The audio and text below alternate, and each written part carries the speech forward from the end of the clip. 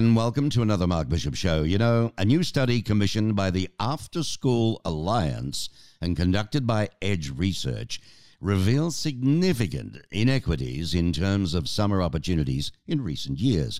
The report, Time for a Game-Changing Summer with Opportunity and Growth for All of America's Youth, provides insights into what the summers of 2019 and 20 looked like for children and youth in the United States, nationally, and for that matter, in every state.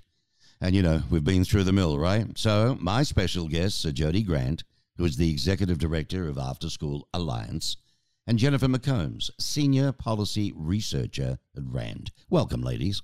Thank you. Hello. Okay, now the report is based on responses from nearly 30,000 U.S. families, which was a household survey examining the summer of 2019, as well as surveys of parents and providers that shed light on how the pandemic shaped young people's summer experiences in 2020. Was it good or was it lousy? So it's mixed. To be honest, this is the most comprehensive summer report we've ever done. And what we found is the number of kids that are in enriching summer programming continues to grow, which is very exciting. But that the disparities in those numbers continue to grow too. So for every child who's in a summer learning program, the parents of more than one additional child really want their kids to be in these programs. And that was in 2019. In 2020, as we know, our kids have been through a lot. They've been isolated. They've been in virtual learning. The inequities that exist have been exacerbated by many of those that have really struggled to, be able to learn during the pandemic. So this summer, more than ever, all of our research is telling us that we need to do something extraordinary for our kids, and that parents they wanted this prior to COVID and they want it now. They're concerned about academic loss, but they want their kids to be able to also be kids and very much have that social interaction with each other and with caring adults as they, turn towards recovery. Yeah, well, it's not much fun, is it, out of school time programs? It helps young people to re-engage, recharge, and definitely to rebound from the pandemic. So what did the study actually find? So our study found in America After 3 that there is, a growing number of kids that are participating in enriching summer activities, which is really exciting, almost 13 million, and that a staggering number of parents, 95%, are satisfied with these programs that their children participate in. So that's the good news. The bad news is that far too many of our kids are still being left behind, and that, we have almost 14 million kids whose parents really want them to be engaged in learning over the summer, active, and they don't have the opportunities because of cost or transportation. The programs don't exist in their communities. So we are really trying to encourage partnerships between schools, community, faith-based organizations, businesses to create vibrant summer learning programs for our kids this summer and beyond. And Jen has done a tremendous amount of research on these programs to show why they matter so much to kids and families. Right. Jennifer McCombs, huh? Well, it might sound like a dumb question, but it's not really. How important are summer learning programs for children and youth as we do emerge from the pandemic?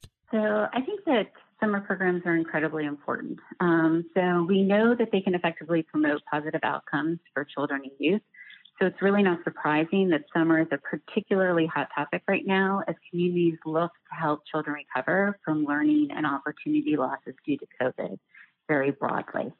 Summer programming is also important in sort of like even beyond COVID, where we are in this moment. So research shows that without intentional effort, summer is a time that can lead to increased inequity and perpetuate and expand achievement and opportunity gaps that exist between children and families from low and higher incomes. And the results that Jody described really shed light on how this happens. So about how many students then are participating in summer learning programs? And, well, how many are left behind, Jennifer? So I can jump in with that.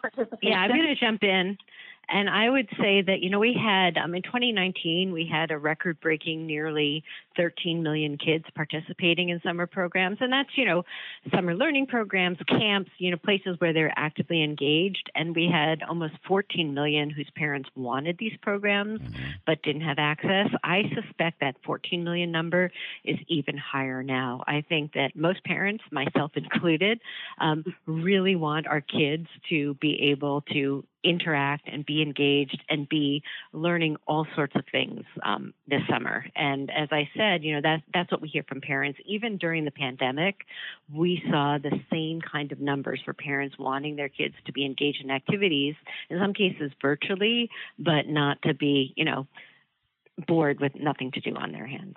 Well, so which students then are without the summer learning program opportunities? Right. And that's bad for all of us because, as Jen's research shows, if we can engage our kids over the summer, these are skills that are going to help them not just academically, but in life. And so it's an opportunity to really listen to kids and to play to their strengths and to, engage them. It can be jobs. It can be internships. It can be, coding classes. It can be, rock climbing and outdoor ed, but to create, vibrant learning activities that really bring together the best of teachers that want to be in these programs and community and faith-based organizations. And again, emphasizing the voluntary. We want kids to want to be there, and we want the people working with the kids to want to be there. So, Jody, how great is the unmet demand for summer learning programs, not just nationally, but in every state as well? It's really big. So it's, as I said, for every kid that's in a program, there's, at least one more that desperately wants to be in a program and doesn't have it. So it's a huge growing need. And the same holds true for after school. It's even greater numbers. So when we think about this opportunity for, enhanced learning, supplemental, enriching, engaging learning, this summer is a chance to really kind of put that on steroids and do something extraordinary. But then even during the school year, we can have all sorts of enrichment through after school. And for that, we've got, for every child in a program, we have 3 more whose parents want these programs. So we are not doing anywhere near as much as we can to seize opportunities to help our kids learn. Well, folks, just so you understand, since 2005, Jody Grant has been the executive director of the After School Alliance. This is a non-profit public awareness and advocacy organization, and it works to ensure that all children and youth have access to quality, affordable after-school programs. Heck of a job. So I ask you, what are the barriers? We sort of touched on it before, but what are the barriers to enrolling students in summer learning programs?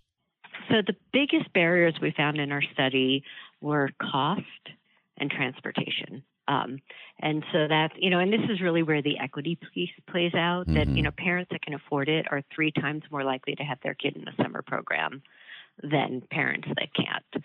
So really trying to build public will and public support to create the partnerships so that we have more of these programs. And, because of some of the COVID relief dollars, we have a huge opportunity to really begin to build that now and to reach a lot more kids because, at least right now, some of those cost issues can disappear. Well, you touched on the fact you were working with, organizations where you could. Is the business community stepping up for you?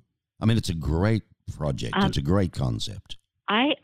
I hope so. I think that I have this vision, that really we know that kids are learning all the time. And COVID taught us that you do not need to be inside a school and in a classroom to learn. And so to really start using, coming out of COVID and using these partnerships that are part of summer learning to create a learning ecosystem that would include internships and apprenticeships and jobs for kids would make it, we absolutely want our business community to be showing kids why their learning matters. And some of them can be volunteering and working in our after school and our summer learning programs. But I think the business community is a vital part of this learning ecosystem, as well as, career tech ed can be a vital part of it, which is also very important to our businesses. So, Jennifer, let me ask you. We know from the research. Sorry, go ahead. I was going to say that youth employment programs are particularly effective in improving outcomes for youth. They can reduce violent crime, but also improve advanced test-taking scores and participation rates. Wow, there you go. So I was going to ask you, Jennifer, what do parents, and I guess this would come under your auspices, what do parents look for in selecting a summer program for their child? I think what parents look for is that the program both meets the needs of their child, sort of like what they need to get out of a summer program, whether it be sort of a new experience, the opportunity to explore a skill, additional sort of reinforcement in academics, socialization, and fun. They are also looking to make sure that it is convenient. They can get their kids there. Definitely logistics play a huge role in how parents are able to access programs. And then also, kids have to fundamentally like what they're doing. And particularly during the summer, children vote with their feet. So it's really important that what we provide children is high quality and engaging so that they come, because we know in order for kids to benefit from these programs, they have to attend them regularly. Yeah, it comes from the heart, doesn't it? Well, I tell you what, you do. And Jennifer McCombs, ladies and gentlemen, she is a senior policy researcher and director of the Behavioral and Policy Sciences Department at RAND Corporation. They're a big dog. Her research focuses on evaluating the extent to which public policies and programs improve outcomes for children and youth facing disadvantage. So her studies combined implementation and outcome data to provide practitioners and policymakers guidance on how to improve programs and promote positive outcomes. What a fascinating job. Good on you. Keep it up, won't you, Jennifer?